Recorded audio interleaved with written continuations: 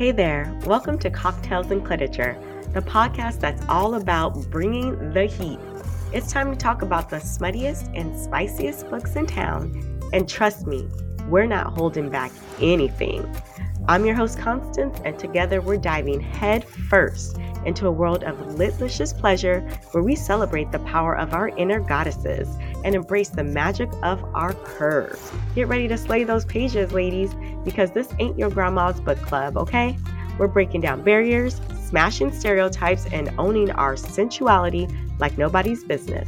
It's all about empowerment, upliftment, and unapologetic self-love. We've got the inside scoop you don't want to miss. This is Girl Talk at its finest. So gather your bestie, tune in, and let's go on a wild, sassy, and unapologetic ride together. Get ready for an irresistible episode of Cocktails and Literature. Today, we have the pleasure of hosting Sierra Simone, the acclaimed romance author behind the captivating Priest series. She is a USA Today and Wall Street Journal best-selling former librarian who, in her own words, spent too much time reading romance novels at the information desk. We love that. She is the lover of the smuttiest smut and loves writing the dirtiest things she can think of. Let's rejoice in this blessed occasion. Welcome to Cocktails and Literature, Sierra. We're so happy to have you here. Hi, thank you for having me. We're excited. I have been waiting for this day. I'm just ready to get into it with you. But before we start, I want to know about your newest release. Yes, so Salt in the Wound is a dark age gap arranged marriage romance. It kicks off my Lioness series, which is a contemporary, queer, and kinky retelling of the legend of Mark, Tristan, and Isolde. It is probably the most morally gray hero I've ever written, and I am really in like sort of an anti-hero mood these days. I don't know why. But it's been kind of fun and also terrifying to write a hero after writing heroes like Father Bell, who are definitely taboo, but also good people. And this hero is like not a good person at all. So it's been a lot of fun to write, but also I'm like, oh man, are people going to be like, Sierra, you've gone off the rails? But that's nice to have like variety and to give your readers something different every time. So I love that about your writing. They can't all be like sad, cuddly monks, Some of them have to be former CIA assassins. The dirtiest of the dirtiest. I love it. So it wouldn't be Cocktails and Literature without a cocktail. So before we dive into the details of your spicy writing, what are we drinking today? So today I've got a Macallan 12 neat, and I've got it in my Glencairn glass, so that you can, the little tulip glass, you can get a nice bouquet every time you smell it. I'm new to drinking scotch. I have had it in the past, but today is a special occasion. So I said, let's go for it.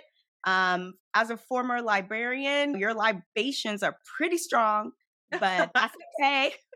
So let's cheers to that. There we are. Cheers. Clink, clink. Yeah, I think that maybe in a past life I was like a railroad tycoon or something, because I'm like, I just want to be in like a silk smoking jacket, in a library paneled with wood with my whiskey that I got out of like a globe, That's like the speed I want to live my life at. That would be really cool. Whenever I read books and I think about the libraries and it's like very cozy and dark, I would just want to crawl in that book. I know, right? Right? Petition to build a library like that. I feel like real libraries are always like open concept and very bright. Yeah. And like they're meant to facilitate a feeling of like, openness and safety and like, for lots of good reasons, right? For fire code reasons, we don't build libraries like tiny small rooms crammed with books. But like it is nice to imagine ourselves there. Yeah, I like that about books. You can always escape into something. Okay, so we're going to go into sip or strip, and it is a steamy rapid fire game.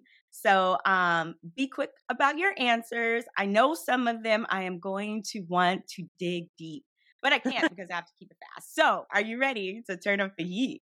Okay, I have never answered a question quickly in my life, but I will do it for you. I will do my best. All right. And just so you know, the rules are after every question and answer, you take a sip of your drink. If you Okay. don't want to take a sip, you then tell us a nice little steamy fact about yourself that we don't know yet. Oh, Ready? yes. Okay, we're going to get hot. We're going to start out easy though. Your Okay. favorite trope? Oh, ooh, I do like a nice enemies to lovers. Yeah, I don't know why. I think it's because in real life, my husband is like the nicest, most respectful guy. And so when I'm reading my fiction, I want like the opposite. All right, I like it. Okay, give us 3 words to describe your dirtiest novel. Oh, okay. Forbidden altar scenes. Yeah, I enjoyed that a lot. If you could choose any celebrity as the inspiration for your next book's sexy hero, who would it be? Oh my gosh. I have to say that I watched a show called The Last of Us, and I was really into Pedro Pascal as this Mm, like grumpy, inadvertent like dad character. So maybe like a Pedro Pascal daddy kind of oh, character. okay. I think I watched most of that. He's so grumpy, but like with a heart of gold. I just want to crack into all that grumpiness and nibble on heart of gold. Nice. Yeah. Okay. What's your favorite aphrodisiac themed cocktail to sip on while writing steamy scenes? Oh gosh. Well, this is where I have to confess to you all that writers are a deeply unsexy group of people. And so what I usually am sipping on when I'm writing is sparkling water and room temperature coffee, because I don't drink it fast enough for it to be hot. Oh my goodness. Okay, we got to take a sip after that one for sure.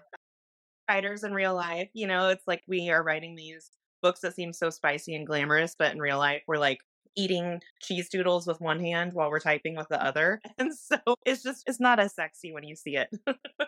Okay, I could see that. I could see that. Plus, you got to stay awake. Sometimes, you're in that room, right? You're writing and you're focused. And if you're sipping on a little cocktail, sometimes you might be a little. Although, if you're writing those sex scenes, a little cocktail might be helpful. There you go. Okay. What's your favorite raunchy read? Oh, okay. So, I just finished a book called Sweet Vengeance by Viano Onuya, and it is about a woman who summons a demon to help her get revenge.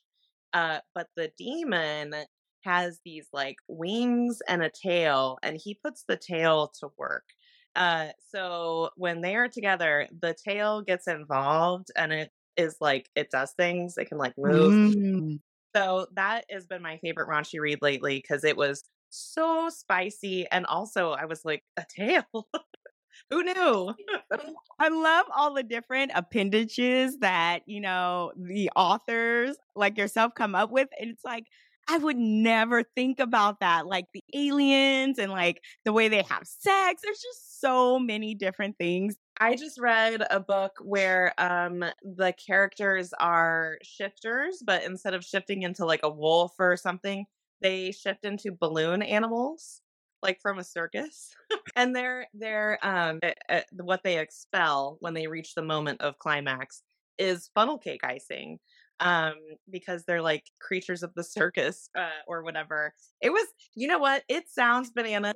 I enjoyed this book. It had emotional stuff. It had lore. It made me think about what is the meaning of existence in like an Old Testament sense. God creates Adam by breathing life into Mm. clay. Balloon animals are created by breathing into them. I think that there's some like theological resonance there with the balloon animal shifters. So yeah, I if you're into this, the book is called Squeak. I think it's on Kindle. I highly recommend for a great time. What a name. I'm definitely checking that one out. Oh my God. That sounds amazing. Okay. So would you ever have sex in a church? Would I or have Uh-huh. I? Oh, Okay, would I? oh, Here's the thing. It's all about context, right? Like you're not gonna okay. go to get it on in the middle of a pew. But if you're alone in the church, like it's at night, you're in a back room of the church, they always have all those rooms back there. There's plenty of opportunities. You just have to seize your moment. Mm-hmm. Prayer rooms, all that good stuff, Yeah. confession. I can't wait to talk about the altar. Okay, have you been to a strip club and had a lap dance? I have. Um, so I had a lap dance from a stripper named Lily, and Lily had a vibrating tongue ring that she would press against your neck or your earlobe or whatever while she was giving you a lap dance in her assless chaps. So I liked Lily. Lily got a big tip from me. She brought battery operated power to the game, and so I appreciate. Wow. Wow. That is so, so cool. I haven't been to one yet, so I need to go. Okay, so I will say pick your establishment wisely. The place was called the Outhouse, and it was literally like a shack in the middle of nowhere, like grounded by fields of cows. Um, and it was like a BYOB establishment. So I would not say it was, the classiest place. You probably want to go to like an upper tier. You're a grown up now. Like you probably want to go Mhm. to like a higher place where there's like a mandatory coat check fee or something. Okay. Yeah. Good advice. Okay. What is your favorite toy? Oh, ooh. Okay, so I have from a brand called Lilo. They have this toy called the Sona, Mm, which is a sonic clitoral stimulator. That sounds very high tech, and I will say there is like a little bit of a learning curve, right? Like this is not like you take it out of the box and you can kind of just immediately go to town. Like I think you have to experiment a little bit with it. mhm, But it stimulates your clitoris sonically rather than through vibrations.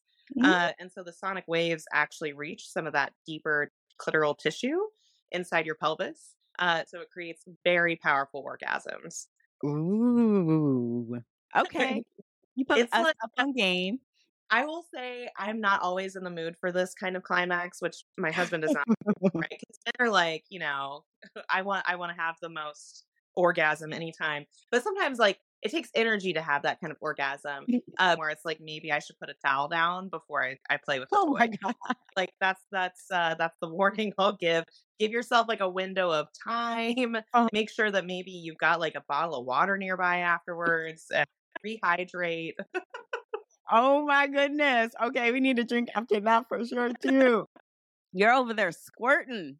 I love it. My husband would love for me to have that toy. So I think I might. Yes, Lilo.com. And I think they have a couple different models. And I will say they're not the only company that makes this kind of toy. So you might be able to find it for cheaper from a different company. I do really like Lilo as a brand because all the toys come warranted and they last a really long, like a long time. So I always feel like I really get my money's worth. I'm hard on my toys, right? Like I like it's like my car, right? Like I get a lot of use out of them, and so I wear down those motors. So I can attest they hold their own. Oh my goodness. I wear down those motors. Oh my I God. know. Okay. Caveat, like this is I don't get any affiliate money from Lilo. This is a completely organic review. Exactly. Okay. Lingerie. I am a fan of good lingerie. So I am a larger girl.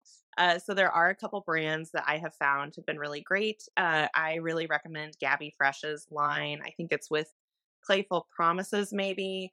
There is a gender inclusive lingerie store based in California that I just discovered called Cantique LA. So it is made for all kinds of genitalia and external genitalia without necessarily being gendered. And then there's one I really love called Thistle and Spire. And Thistle and Spire they have different collections, and my favorite is the Medusa collection, and they are embroidered snakes on bodysuits or on like bra and panty sets. And so all of those brands, I've been able to find things in my size. They're very well made. And typically, as companies, I think they have pretty good, their values align with mine. So, yeah. Wow. Snakes. Snake totally freaked me the fuck out. I do think they have lots of other collections. So maybe they have one with like a dragon, I think. Um, Ooh, now you're yeah, talking about business right there. Give me some dragons any day. there you go. I'm liking that a lot. Okay. And dominant or submissive? Which are you? I'm very submissive. I can be a service top if, if it's really called for, but naturally I am submissive unless we are going to a restaurant together, in which case you will meet the bossiest version of me because I cannot stand indecision about ordering food or ordering drinks. And so yeah, if we go to a restaurant, you will meet Dom Sierra.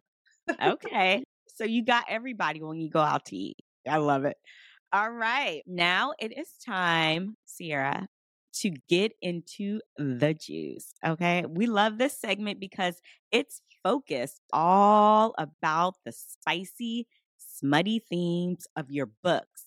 So let's go. Okay. Why do you choose to write smutty romance? Oh, I think it's because naturally I'm a very horny and perverted person. So I've written in other genres before, but I just feel like the gravity of spicy romance is inescapable for me. And I think that sex and like sexual desire help me understand other kinds of like romantic or social or intellectual connection that you would have with someone who would like end up being your partner. Like for me, I can't untangle the desire to spend the rest of my life with someone from the desire to have sex with them. That's just how my brain works. I am the kind of person that like, if I was single or whatever, like if I saw a person that I would like to put my mouth on, I would not need any more information than that I would like to put my mouth on them. Some people they do need to have a little bit more of like a friendship connection or an intellectual connection. And for me, sort of my physicality is present enough, I guess, at the surface that Uh-huh. someone that I want to kiss, I'm like, that's all I need to know for now. Like later on, I can learn more. But for now, all I need to know is that I would like to put my mouth on theirs. Ooh, I love it. Okay. Do you consider yourself a very sexual person overall, or is it more about fantasy? I feel like from your last answer, it's just overall.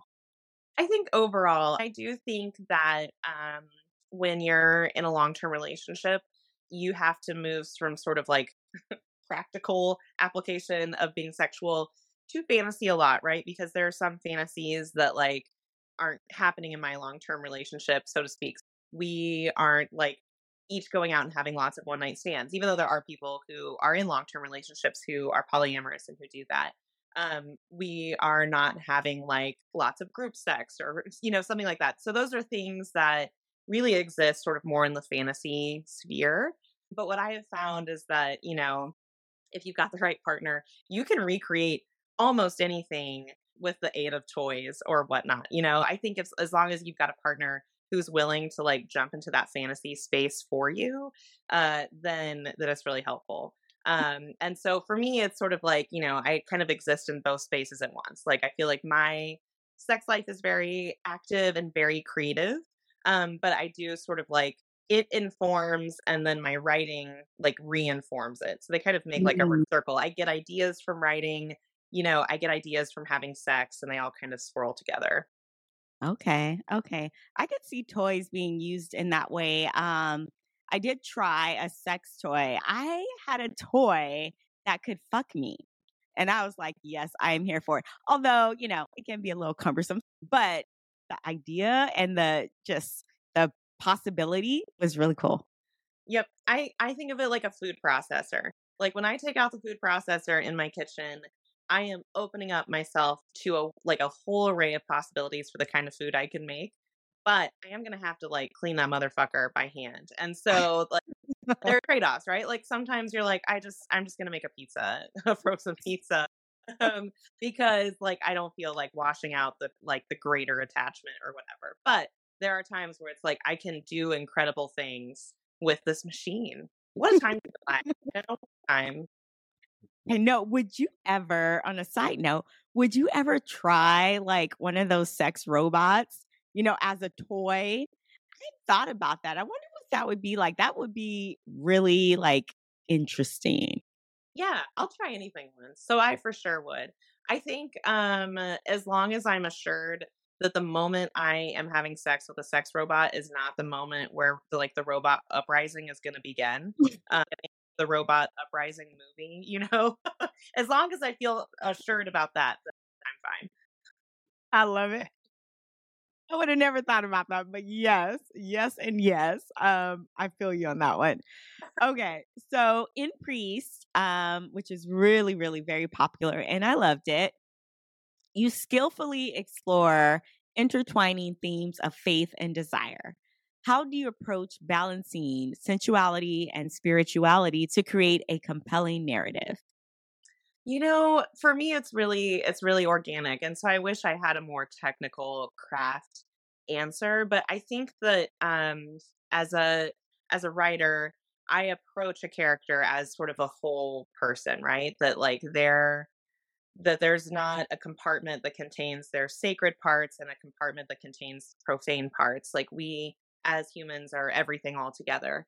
And so I think as a writer, just having that posture as I'm working makes it easy to sort of make sure that I'm doing justice to both parts of to the characters, and that Mhm. I'm highlighting the sexual struggle. And I think it helps that in Priest and Saint, I would say Sinner a little bit less, but I mean it's there. The sexual struggle is the spiritual struggle, right? Like they Mhm. are the same thing. They are part of the same problem. You cannot take away the spiritual component and still have the book present conflict. Like the conflict these characters are facing is that they desire when they are not supposed to be acting on their desires.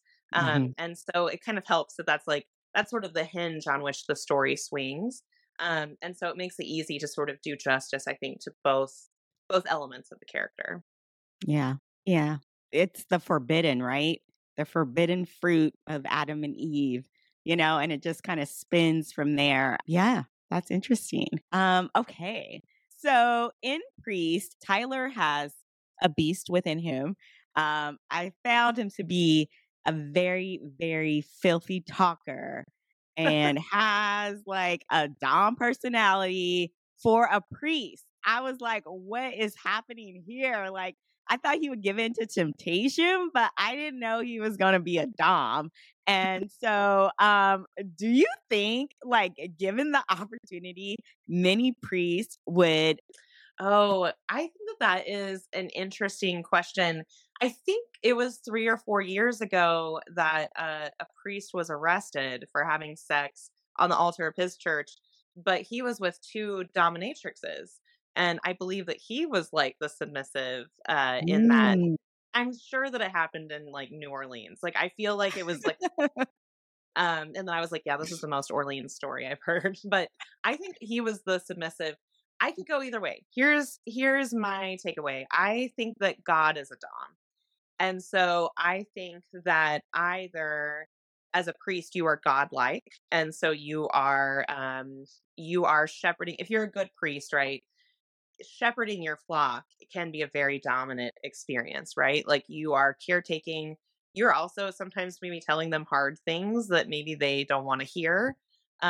You are making tough decisions, but you are also making sure that there's plenty of aftercare, and you are making sure that your flock is seen. And that I think is a job of a good dom, is to make sure that the people in their scene feel seen.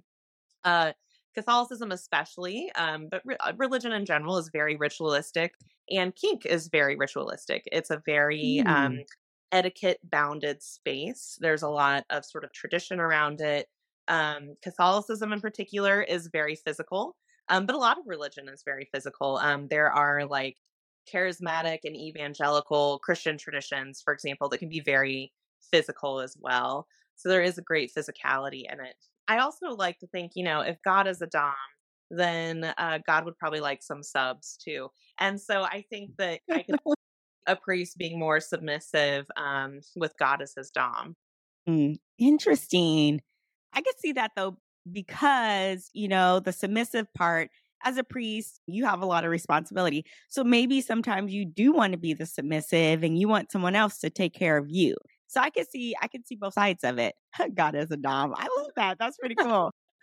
I should write that down somewhere. God is a dom. Okay. Love it, love it. Okay. So the exploration of sin and consequences adds complexity to their story. How do you craft characters' experiences with the sin to contribute to their emotional growth and depth? So I think this is an interesting question because I think that like the first component is that as a writer you have to create textured characters who have complexity, and I think that this is something that can be difficult because we kind of tend to want characters to make the best decisions. We kind of tend to want characters not to make choices that we, the reader, wouldn't make while we're reading it. And so as the writer, I sometimes have to resist that, like, oh, this is such a bad choice that they're making right now, because I need them to be complicated enough that they have to undergo whatever the story is demanding of them, that they have to be transformed. Because otherwise, if they did not need to undergo a transformation, there would be no book, right? Like they would be able to deal with whatever problem was in front of them perfectly. And so the first part of the answer, I think, is you have to make complicated characters, right? You have to make characters who are sometimes inconsistent, who are sometimes have different traits juxtaposed against one another. For example, my character from Sinner, Sean Bell, he is like a millionaire dirtbag who loves strippers.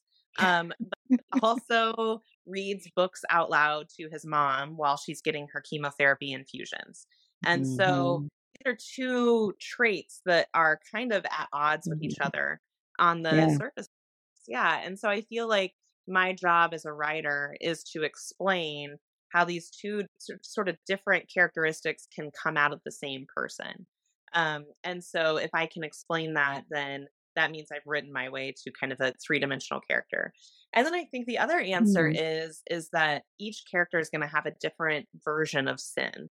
Each character is going to have a different understanding of sin, and part of their journey is moving from an understanding of sin that was given to them by the church or by their family or whatever to their own understanding of what sin is. And so Mm. for most of us, I think if you've grown up religious and then kind of stepped away from like purity culture or shame culture, like a lot of our understanding of sin changes to not just all sex is bad, but that, maybe consent is the most important thing. Maybe dignity is the most important thing. We sort of change what we see as sinful. And now my version of what is sinful sex, like that would be very, very different from what 13-year-old Mhm. Sierra thought sinful sex was. Like she would have heard all this talk about sex toys and orgies and been like just agape. But as an adult, I'm like, the real sin is when we don't take care of each other. The real sin is Mhm. when people are hurt or harmed or left lonely or abandoned. Those things are the real sins because those are the things that harm or diminish the dignity of the people around us. Absolutely. I think people sometimes think of them being total opposites, right? With the church, it's like it's very religious, it's very separate. And as far as like my experience growing up in the church, it's like one standard of how to behave and how to live your life in the church, but did it always translate to how people treated other people outside of the church? So you're supposed to be a Christian or a Catholic, but you want to judge someone who may be queer. I just never understood that when love is love and the Bible says to love, and yet it's very different. But yeah, we get kind of sucked into that piece of religion and we don't take care of other people a lot. And I think that's sad. Yeah. Yeah, Mhm. absolutely. Okay. So this is a quote that I really thought was very interesting. And it relates to what you were just saying. Here it is. And in this moment of her Esther like love for us and a future that was so ephemeral as to non existent, it came to me that there was no sin here. This was love. This was sacrifice, the opposite of sin. And maybe it was fucked up to feel like God was with us in the back of the room of the strip club, but I did. like he was bearing witness to the moment where Poppy opened up herself to the worst of me and erased it with her love, just like God did for us sinners every moment of every day. That feeling that Poppy and I had felt in the sanctuary, that God feeling presence.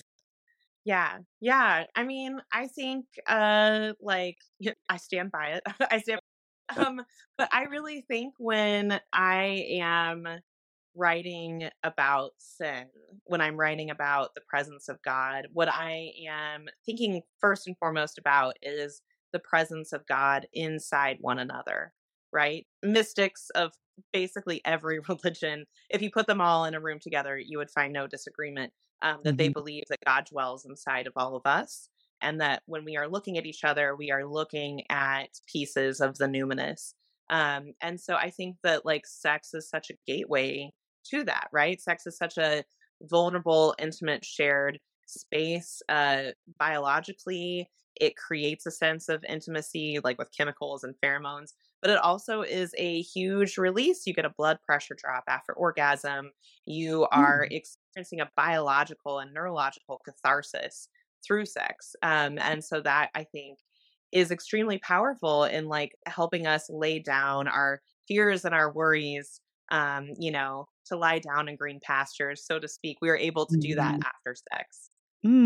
It's beautiful. It gives me a new perspective a little bit about sex and the after. That's really beautiful. I love it. Sex is great. It is. It is. It's wonderful. So, overall, what was your inspiration for this series? Well, I wish I could tell you that I had like a hot priest in my life. I did not. My priest growing up was a guy named Father Bob, who really liked chicken wings and the Kansas City Chiefs. And Father Bob. Father Bob, our during football season, our mass was only like 45 minutes long. Like his homily would be like 2 minutes long so that we could get out in time to see the like noon game kickoff. So I did not have the experience of having a Father Bell in my life, but I have always been, um, sort of like my journey out of kind of purity culture and sexual shame has always been a preoccupation for me. And I think in Catholicism, it's a really profound dichotomy between what is a very physical and sensual religion. It's very sensory. You eat and drink in mass. You might smell incense. There are candles and stained glass, and then you worship Mhm. with your body. You worship by kneeling, by standing, by walking, by touching the people around you when it's time for peace. It's a very physical worship. And the dichotomy between that and then the dogma about sexual sin is very pronounced, right? It's like almost engineered to create conflict and misery.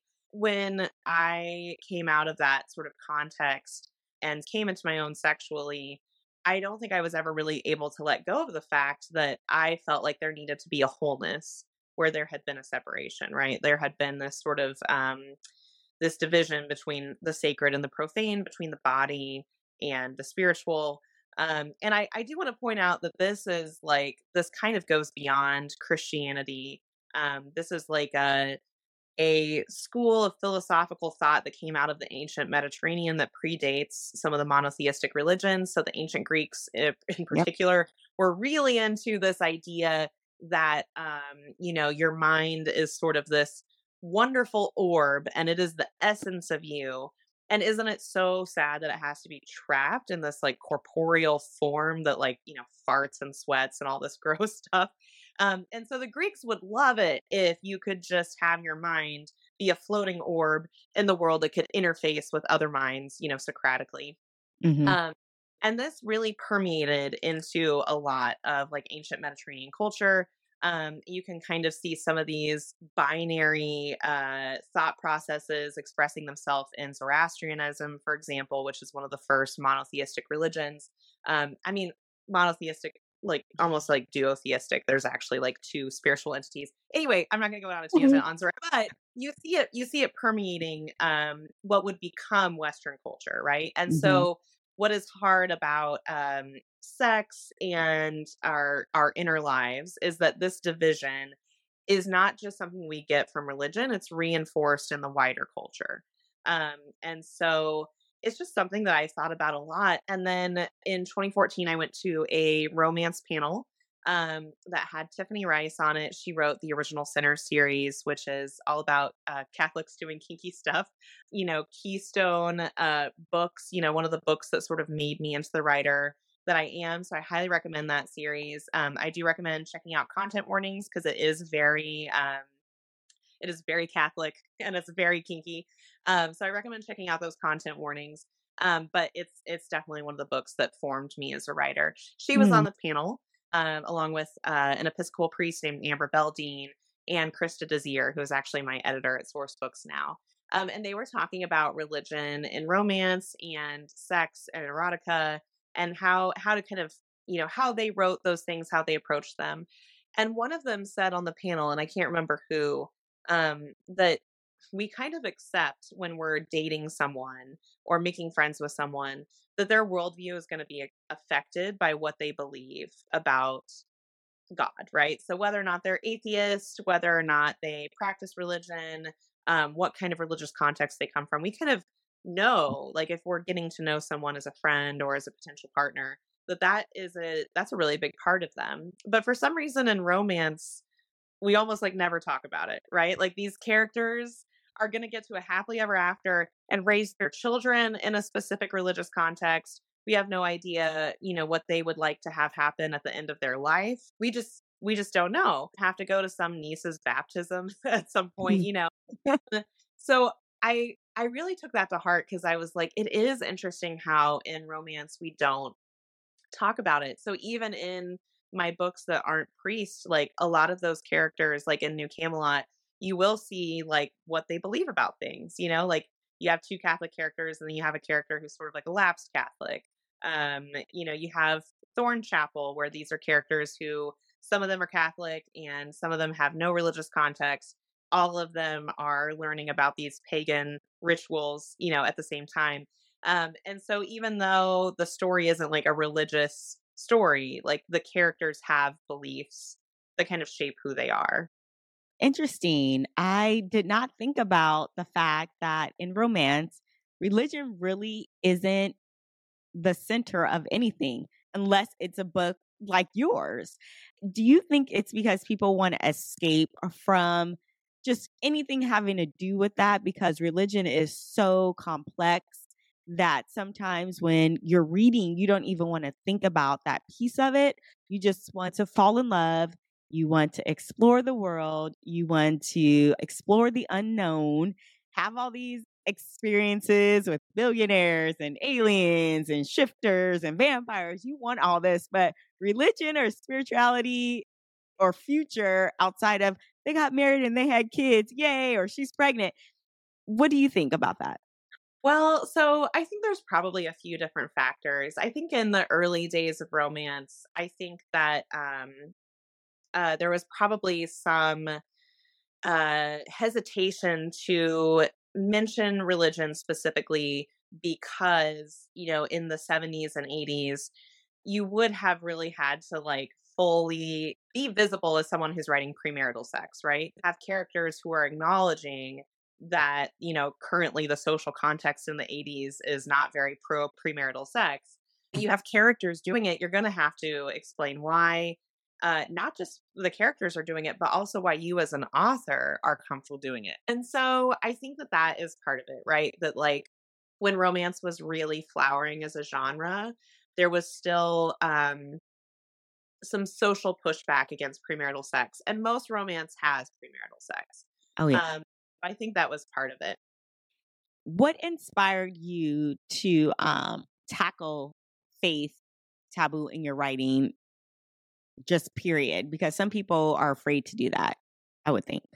I think that I'm drawn to taboo, like faith taboo, certainly because I um am the kind of person where my inner life really informs everything about me. So like, what's going on inside me informs my intellectual life, my intellectual curiosity, my social life, um, everything. And so it's really hard for me to imagine characters who don't have a really vibrant inner life. And it doesn't have to be specifically religious, but I find those contexts are really rich for conflict Mhm. and stories. And so I get drawn there. But really, taboo in general is interesting to me. I think that we have, as a society, you necessarily have to draw lines of sort of what's within the walls, right? Like what's Mhm. permitted and what's without the walls. And so those lines are sometimes arbitrary, they are sometimes outdated, they are sometimes necessary. And so my curiosity always kind of leads me outside those walls to kind of explore that territory to say, okay, is it never okay to date your psychiatrist? What if dot dot dot, Is it never okay to, fall in love with your professor? In what situation would it be okay? And to ask these sort of what ifs. What if for these specific people this has to happen? It could not have happened any other way. Can I create characters and a story and a setting that make it so you can't imagine um, any other thing happening? And so I think that's where I'm drawn. And then I think my job as a writer, if I'm doing my job right, is to at least have a reader buy in enough that they're along for the ride, right? So Mm. that a reader say, like, I would never, fall in love with my gynecologist or whatever, but I have to know what happens to these two people. I say the highest compliment I can get is when a reader tells me they are reading my book and they're like, "I'm not into this, dot, dot, dot," right? Like, I mean, it does make you question sometimes, like, do I like that? Would I like to try that? It really does open a pathway to so many different things. That is crazy. The gynecologist thing is hilarious. Oh my God. Oh my God. Okay. I got to make sure I get this one in. Your engaging discussions around homosexuality, queerness, and the church strike a chord with recovering Catholics. What drove you to delve into this particular theme? again, I feel like it's really organic. So I'm bisexual. My bisexuality has been, something that's been apparent to me in one form or another since I was pretty young. And so I always knew that I was carrying inside myself like an unsanctioned desire. And I think when I was younger, I built a lot of strange sort of like mousetrappy, what are those things called? Like a Rube Goldberg device, sort of like thought processes around being attracted to women that would make it Mhm. okay, or that would make it different, or that would make it not a sin, right? Because I couldn't get rid of the desire, but I tried to sort of build these different apparatuses around it to neutralize it, right? Mhm. And in some ways, Catholicism supports this, right? Like Catholicism has these very clever ways for you to deposit your sins into the receptacle of the church via confession, via rosaries, via chaplets. Did you commit a small sin? Then you can atone for that sin right here and now, right? Like you can keep your ledger even as you go throughout the day. Catholicism really welcomes that. And if Mhm. there's anything that you're struggling with, there's a saint for that. It's like there's an Mhm. app for that. Like there's a saint for that. So Catholicism is very clever unconsciously in how it can sort of trap you inside of it and allow Mhm. you to wrestle and still stay inside of it. Where I feel like in evangelical Christianity, it's a little bit more stark. I think that the queer experience inside evangelical Christianity is in some ways even more difficult because there's no atonement, right? Like if you are still feeling desire, then that must mean that you have not fully surrendered yourself to God, that maybe Yep. you're not saved. So maybe you should let Jesus into your heart one more time, and this time it's going to take. Mm. Yes, I absolutely know what that's like. I grew up in the evangelical Christianity, environment, and it is like that. Yeah. Yeah. And I think that what is fascinating to me is that our biblical understanding in the Christian traditions is very cultural. It's very informed by culture. So, like the Bible as a text is typically a translation of a translation. So, you are not reading these stories in their original language. And when you do read them, when you understand the historical and linguistic context of the Bible, it really changes a lot. What is sort of interesting to me is that the more I understand God and theology, the more I feel that God is fundamentally queer. Um, there is a Latin word, I can't remember the actual Latin word for the Trinity, for like Mm, God, the Son, and the Holy Spirit, that right. basically means the eternal act of penetrating one another. Like that is queerness because God is then necessarily containing all genders Mhm. at all times. And I think there's a book that I read that I really recommend to anyone who's interested in this. It's just called An Introduction to Queer Theology by Father Patrick Chung, who's an Episcopal priest in New York. And it is it's a slim little volume, but it's a fabulous introduction to different schools of queer theological thought and how God and worship itself is a queer act. Mhm. And so the more I've Mhm. like embraced that, it's actually brought me closer, I think, to God. It's given me a richer spiritual life to think of God as queer, to think of the divine as queer, and us all being together in a queering space. Like together, we are queering each other just Mhm. by being having emotional and social intimacy with each other, by having vulnerability with each other. Right? We are opening each other up to new experiences, and we are erasing the binary between like you and me, us and them, in and out. Mhm. Religion at its best is tearing down that binary to create a singular whole, right? Yes. And that we are all whole humans together, and sharing that divine dignity. And Mhm. so that has helped me sort of approach it. But I don't know that I could have gotten to that place without writing Saint. I do Mm. think that for me, when I'm writing, I typically am writing with a question in mind, or kind of a problem, I guess, that I'm trying to explore, and I'm kind of writing my way to the answer. So I know some writers who they set out to write a book and they know exactly what they want to say. I'm like the exact opposite. I have to ask myself this question, and then make everyone read 100,000 words about what I put out. That is such a talent, though. I mean, you have a direction as far as like the premise of the book, but how it evolves and develops over time is almost as surprising to us as it is to you, right? As you're Right. writing. Right. It's amazing. All right. Switching gears a little bit, let's talk a little bit about women and how spicy, smutty, erotic reads have become more mainstream lately. Do you feel that, this helps women tap into their own desires and gives them a space to embrace their own sexuality without shame and without judgment? Yeah, absolutely. And I think that fiction in particular is a safe place to practice empathy, to practice, trying on new ideas. Because when you are reading nonfiction, there's kind of never any erasing you from the story, right? Like when you're reading an essay about, how to spice things up in the bedroom, right? It is directed at you. It is directed at you, the reader, and it is meant to be informational. Mhm. When you're reading fiction, though, the pressure is kind of off, right? To implement any one thing. You're just a tourist, you're just kind of stepping in.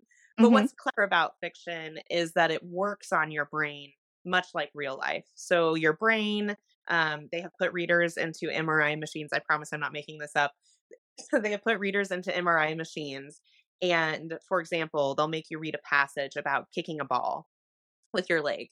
And the center of your brain that controls your legs lights up, even though your Mm. leg isn't actually moving.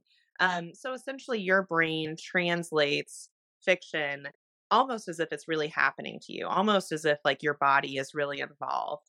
And Mhm. so it's this beautiful technology, if you want to use that term, that allows you to have more empathy for the people around you. And it also allows you to sort of test drive certain ideas, certain situations. Mm.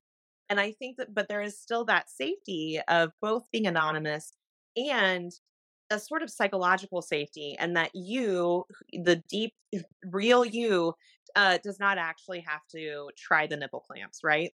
Do you remember like Skinamax back in the Yeah, day? Yeah. Okay. So they had some episode where like they had all these women in a room laying on beds, and like the women were able to come without like any touching, any like penetration, anything. It was all mental. And I was like, that is so interesting. But like 2 years ago, when I really started digging deep into this erotica and this smutty romance, I was able to come on my own without even touching myself. that's amazing. Yeah. That's like the goal, right? Like in the grocery store line shorter or whatever. Like, what a talent. It's crazy. It's crazy. Like I got to be in a really like zone, and usually it's like a why choose romance. Like, it's got to be like really intense, and I'm like super focused on it, and I'm like, "Oh my god, it's happening." It's like when Harry met Sally moment, and you're like, and I would be like at my desk doing something, and then I'd be like, "Oh, I'm gonna read a little bit," and I'd be like, "Oh shoot, my panties are getting wet. Maybe I need to change my change my pants." Is this happening? So funny. Okay.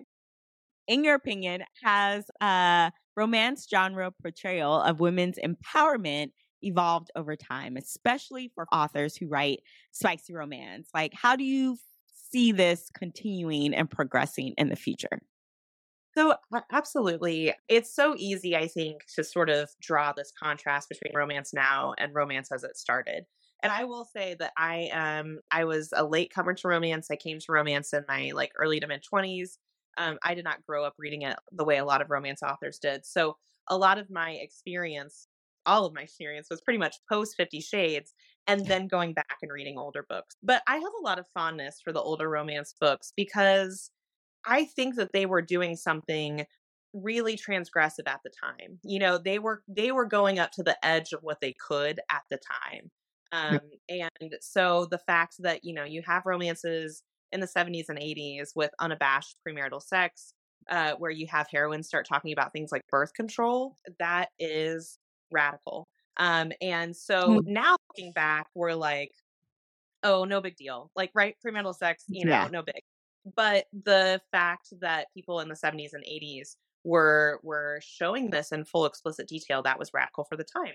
And so I think that what romance has provided is a space for women to talk to each other, right? Without, and for a long time without men watching. I don't want to erase people who have been writing queer male romance at the time. I don't want to erase any non-binary authors who have been working in the space, and even straight cis men who just enjoy romance. They are there.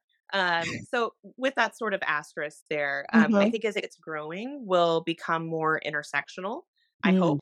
This is definitely desperately needed right now. But I see so many women, queer women, BIPOC women, working to create that intersectional space so that we're not just talking about positivity for women. We are talking about positivity and representation for women of color, for queer Mhm. women, for people, for trans women, for everyone, for differently abled women, for fat women, for poor women.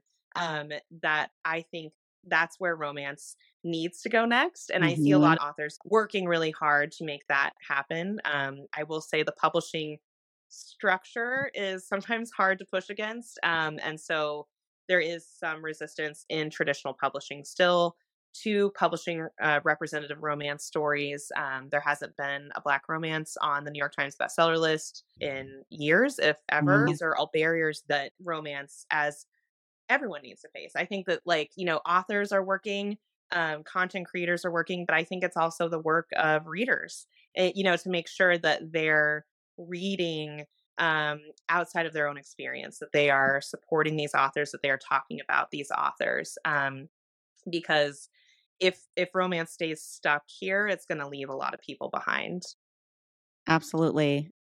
Based on your experiences, individuals carrying deep church related trauma, addressing the topic of sex with children can be challenging. Do you have any insights to share? Yeah, so I would just say that put yourself in the posture that this is an ongoing relationship, that unless your children are on the ACE spectrum, which is incredibly valid, right? If your children are not on the ACE spectrum, then they will probably grow up to be sexual people, and we want to make sure that they are good sexual citizens. And so I usually try to gear our conversations around sex towards that, right? Like that you are eventually going to go out and be part of the sexual citizenry. And I want to make sure that you care about the people that you share your body with and that are sharing their body with you, so that you have concern for them. You don't have to be in love, right?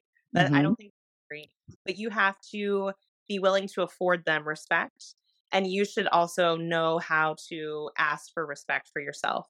So you should care about consent, both for yourself and for the other person. You should have concern that they're having a good time, that they are enjoying it as you are, and that you should feel free to make your own ethics otherwise around sexuality. I think if you are having consensual and compassionate, or respectful relations with people, then you are free to sort of create your own ethics, whether or not you are polyamorous, whether or not you are monogamous, whether or not you kind of never want to have a long term relationship. Those are all yours to decide. Hmm. When do you want to fluid bond with someone, for example? When do you want to not have protected sex? Yeah. Those decisions that are going to be informed by consent and by concern for the people that you're with. But as long as you have those things, like, there's not really a wrong answer. You might want to fluid bond earlier, or you might decide, no, I'm still seeing other people. I don't want to do that. So I think that's kind of been my attitude as a parent. The way that I give answers changes. It's changed from when they were in elementary school, where I was mostly concerned with bodily autonomy, with being able to sort of name their bodies, Hmm. um, and also learn how to respect yeses and nos from other people, even when it was things like hugs, like, no, you do not have to give someone a hug if you don't want to. You shouldn't hug someone unless you think they want a hug too. That kind of conversation. To now that I have a ninth grader and an eighth grader, these conversations are a little bit more specific, right? That, I want them to know that porn can be great. There is great porn out there. Those people are the Olympians of sex. These are people do it as their job. They are athletes and performers. But now that they are entering into like a sexual age, are a little bit more specific. I think it's important. Maybe not everyone will agree that these conversations not only be ongoing, but around that predate, I guess, dating and stuff like that. Because I think that these conversations can sometimes come too late.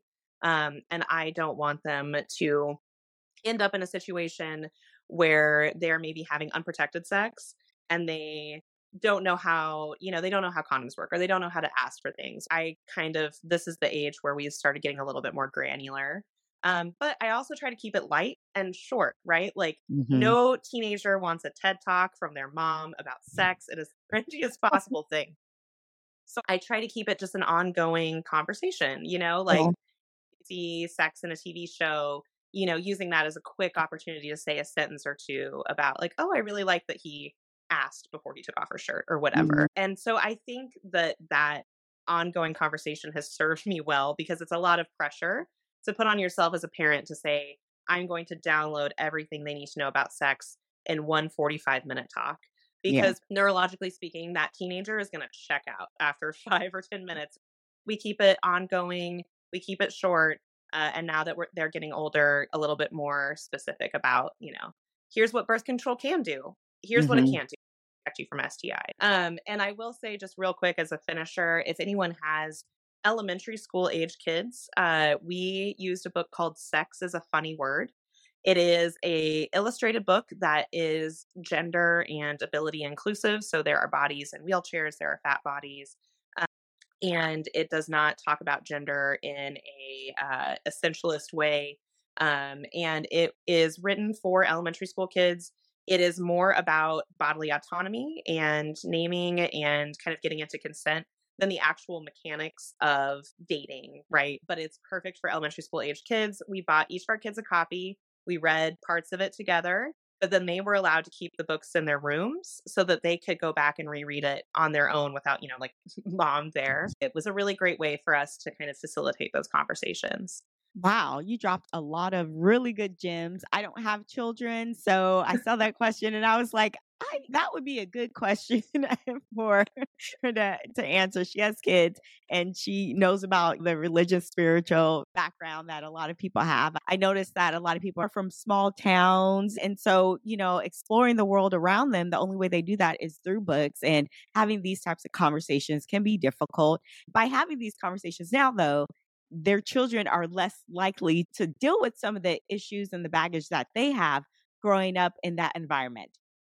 I think so. And I just want to say that to parents who maybe feel like awkward, kind of taking this posture with their kids, having these conversations, that our culture is not neutral. So I think that there is like this sort of default hope that our kids they're going to go to school, they're going to watch TV shows, they're going to read books, they're going to watch TikToks, and that all of those things are somehow value neutral. And that is not true. This is not true when it comes to racism. It's not true when it comes to homophobia or transphobia. Our culture is not neutral to these things. And so when your kids absorb TV, books, TikToks, they're going to absorb the ambient levels of those isms and phobias into their psyche, right? And so I think part of our job as parents is that even though it feels awkward, even though it feels weird to be intentional about it, to recognize that we need to create our homes as spaces where we can sort of decolonize those ideas about racism, transphobia, about sexual shame, because the gender roles, they're going to absorb it through the culture anyway. Hmm. And so there's not this idea, well, if I don't talk about it, it'll be fine, right? Like Hmm. it probably won't, because our culture is not fine. What we teach boys and what we teach girls about sex through TV shows and TikToks, that is not fine. That is how you end up having college students making the same mistakes that were made in the 80s and then in the 50s and then in the 30s, right? Like Hmm. that's how you have bad college campus culture, because these, people have just absorbed these toxic ideas about sex and dating from culture, and it hasn't been disrupted at home. Hmm. And so I think that, like, as a parent, you just have to accept that, like, we don't live in a neutral world. And so it's our job to make sure, at least at home, that we are disrupting those ideas. Yeah. Yeah. Totally 100% there with you. Did you know that you were always going to be this brave, wonderful writer that you are? No, I did not. I'm a bit of a reluctant heretic. And so I never sort of woke up and was like, I'm going to do, I'm going to do something transgressive, right? Like that's not in my nature, even though I am curious about the forbidden, about taboo. It's a very internally directed thing for me. It's a curiosity I have inside of myself. It's not like it's not a mission statement, I guess. Like I don't wake up and I'm like, I'm going to challenge society. I'm curious, right? And usually that curiosity comes from some kind of pain or fascination inside of me. I have always found writing to be the way that I access that. I don't know why. It's just from a young age. Writing has been sort of the most natural path for me to sort of think my own thoughts. And I think it's because I'm a reader. My family was not, they loved that I read. They thought it was amazing, but I grew up in a very blue collar family, that was very poor. Lots of people, in my family worked two jobs. And there were some mental health issues, that my mom was wrestling with. And so, like, there were not a whole lot of readers around me, but I just, for some reason, when I found books when I was young, everything just made sense. And I was a voracious reader. And so I think that the writing started with reading. And actually, so when I meet readers who are like power readers and they don't want to be writers, I'm like, I don't understand, because to me they're the same thing. Hmm. Gobble it up. Gobble it up. Okay, so what is the book of your dreams that you want to pen one day? Okay. So, this is such a hard question. I actually have been working on a cheating series. That's like a historical cheating series. And I have just been really drawn to cheating books, I think, for the last 4 or 5 years. And here's the thing, they never quite scratch the itch. I don't know why. I actually did just read one, Faceless by Skylar Mason, which was perfect. It was exactly what I wanted. It was real cheating. It was not fake cheating. It was real people hurting each other and trying to figure out where to go from there. I want people to actually wreck each other. And then I want to see what happens in the aftermath. Like, can you heal? Can you grow from it? So Faithless by Skylar Mason, it was so good. That also it's in a series with another book called Purity, which is all about a girl in purity culture trying to lose her virginity. That's an amazing book. So if anyone's interested in these topics, that was really good. That's kind of the one I really want to write it. But I also have been toying around with a romantasy idea called Bad Princess for like years now. So if I have just like random extra time, I want to write just like a super horny fantasy series. Yes, please do. I love romantasy. Like, that's one of my number one like genres. That, and then I think maybe I'm into the religion one based on my background. But yes, please do that. Oh my God, and get crazy with like the appendages and stuff.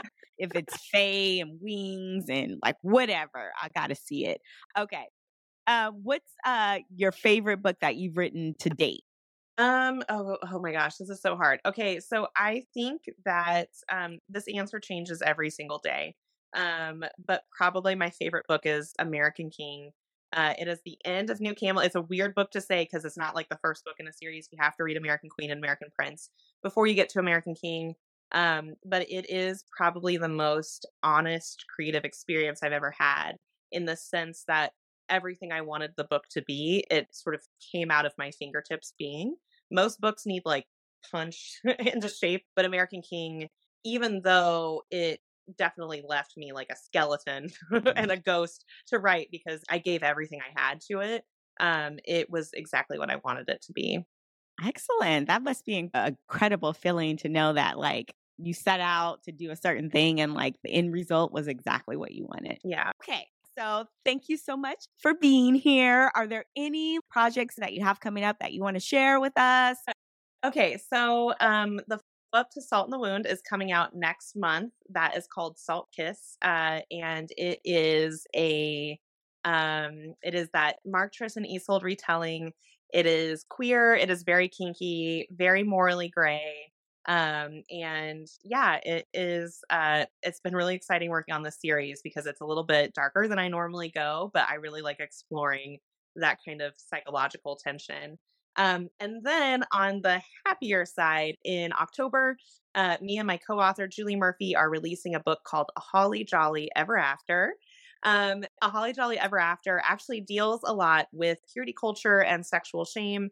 The heroine has come out of purity culture, and she decides that she's going to reinvent herself by starring in a sexy movie. She's an actress, but she it gets to set, and it turns out that she's really bad at faking sexuality because she's never had good sex in real life. And so her co-star, because he cares deeply about art, says, I'll help you. I will teach you how to have good sex in real life. And that way you'll have a good time in the movie. And so it's a lot about, it's kind of a character who has already decided that they're trying to move out of purity culture, but they still have this sort of lingering, like they just can't kind of make it click, right? Like they're trying to put it into practice and it's really hard. And so she has to learn how to masturbate. She has to learn how to make herself come, and then learn, how to have great sex with her co-star. So it was a lot of fun to write. It was very healing, I think, for anyone but it's also very lighthearted. So for anyone who comes out of purity culture, I think they'll see a lot of themselves in Winnie. Wonderful. That is amazing. Sounds so fun. I can't wait to read it. I can't wait to finish Salt in the Wound so I can get into the sequel that's coming out. I cannot wait. I'm super excited. I thank you so very much for coming on the show. Cocktails and Literature, we're very new. And anytime I get a wonderful author that says yes, I just internally fan out. So thank you so much. And we hope to have you back again. Thank you. And that wraps up another episode of Cocktails and Literature, where things got steamy and conversations got spicy. If you enjoyed our wild book reviews, author interviews, and irresistible cocktails and wines we sipped on, make sure to subscribe, download and rate our podcast wherever you listen. Stay connected with us on Instagram and Facebook at Cocktails and Literature for all the latest updates, behind-the-scenes fun, and more. And if you'd like to support the show, consider becoming a patron on our Patreon page. Your support helps us keep the naughty conversation flowing. Thanks for joining us on this thrilling journey. And hey, if the world asks you why you're blushing, tell them you're listening to Cocktails and Literature, the podcast that brings the heat one smutty chapter at a time.